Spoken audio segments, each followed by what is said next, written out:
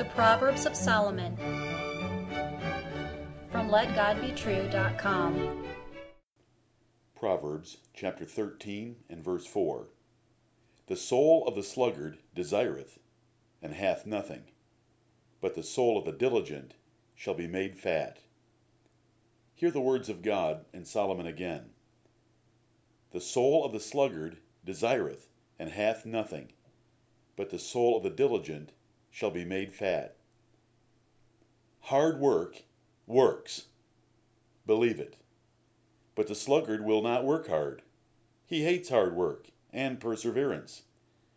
Such things are painful to him. He loves to sleep instead. He wants to take today off.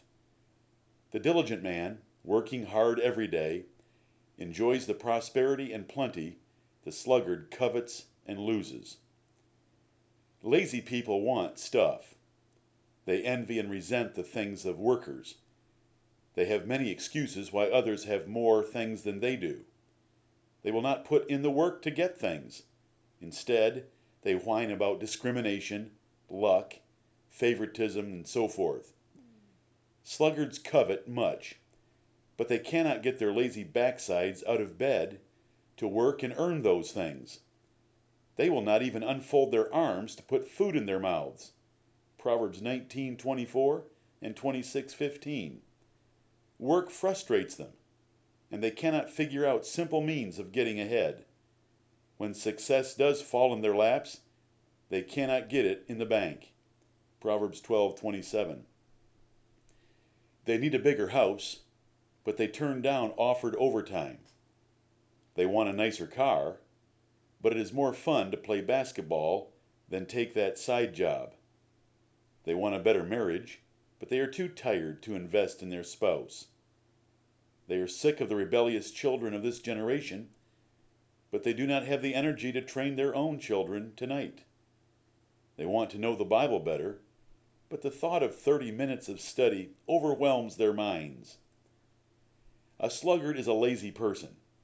A sluggard goes to bed late, uses the snooze button, sleeps in late, is grouchy until noon, complains about his job, dresses sloppily, arrives late, moves slowly, slouches, is often still with hands in pockets or arms folded, would rather talk than work, takes frequent breaks, complains about difficult tasks, stands around unless forced to action, never asks for the next assignment, looks for shortcuts, leaves early, makes fun of hard workers, and is always talking about his last or next vacation. A diligent man is the opposite. He loves hard work and stays until the job is finished. He goes to bed early, jumps up early, smiles in the morning, is excited about his job, dresses neatly, arrives early, walks briskly, stands erect, is never still, hates small talk, always asks for the next assignment, does every job properly, stays late, ridicules sluggards, commends hard workers, asks for overtime, and considers vacations necessary evils. Diligence works. The diligent man rises out of the swamp of losers to the top of the class. He becomes a ruler. He gets rich. He has many possessions. God and men reward the man who works hard. In a generation of lazy workers, the difference will be more visible than ever and the distinguishing rewards greater. How are sluggards cured? Starve them. A man's desire to work rises as his belly button nears his backbone. Solomon knew this. Proverbs 16 and verse 26. Financial help is only right where acts of God make it necessary, so that sluggards are rightly punished by starvation. Welfare creates sluggards. It does not cure them, for it rewards those hating work. How are sluggards cured? Keep them away from a business opportunity, as they are sometimes advertised. Sluggards dream and talk about fairy tales rather than plow the back 40. Dreams keep them from real work. But farming, an example of a dirty and boring job like many other jobs, is exactly how to have plenty, according to Solomon in Proverbs 12:11, 14:23, and 28:19. Every minute spent listening to a super fantastic business proposal wastes precious time and keeps you from being productive. Go to the field and plow. You will be far ahead of the person dreaming and listening to business ideas. Such a warning about slothfulness is not just Old Testament doctrine. The Apostle Paul wrote in Romans 12:11, "Not slothful in business." He also taught that working hard, with your own hands in a good job, would provide all you need for yourself and for others. And he taught, like Solomon, that starvation is the best cure for sluggards.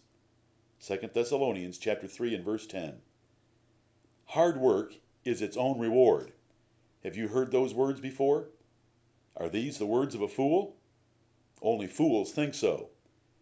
Those words are from Solomon's exhortation in Ecclesiastes 9, "Whatsoever thy hand findeth to do, do it with thy might, for there is no work, nor device, nor knowledge, nor wisdom in the grave, whither thou goest." A bad thing about dying is you have to stop working, according to Ecclesiastes 9:10. Diligence applies to your whole life. The diligent spouse, who works hard at keeping God's marital commandments, will have a prosperous marriage. The diligent parent, who works hard at child training, will have happy and wise children. The saint who diligently bears spiritual fruit will have total assurance of their eternal life. Ministers must work hard.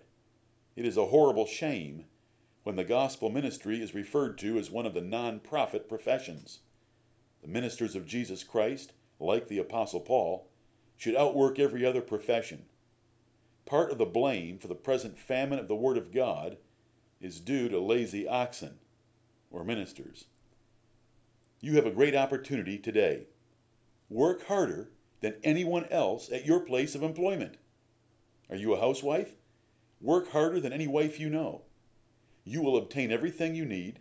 You will be happy and content in the effort, and you will be a shining example of Christianity in this lazy and slothful generation.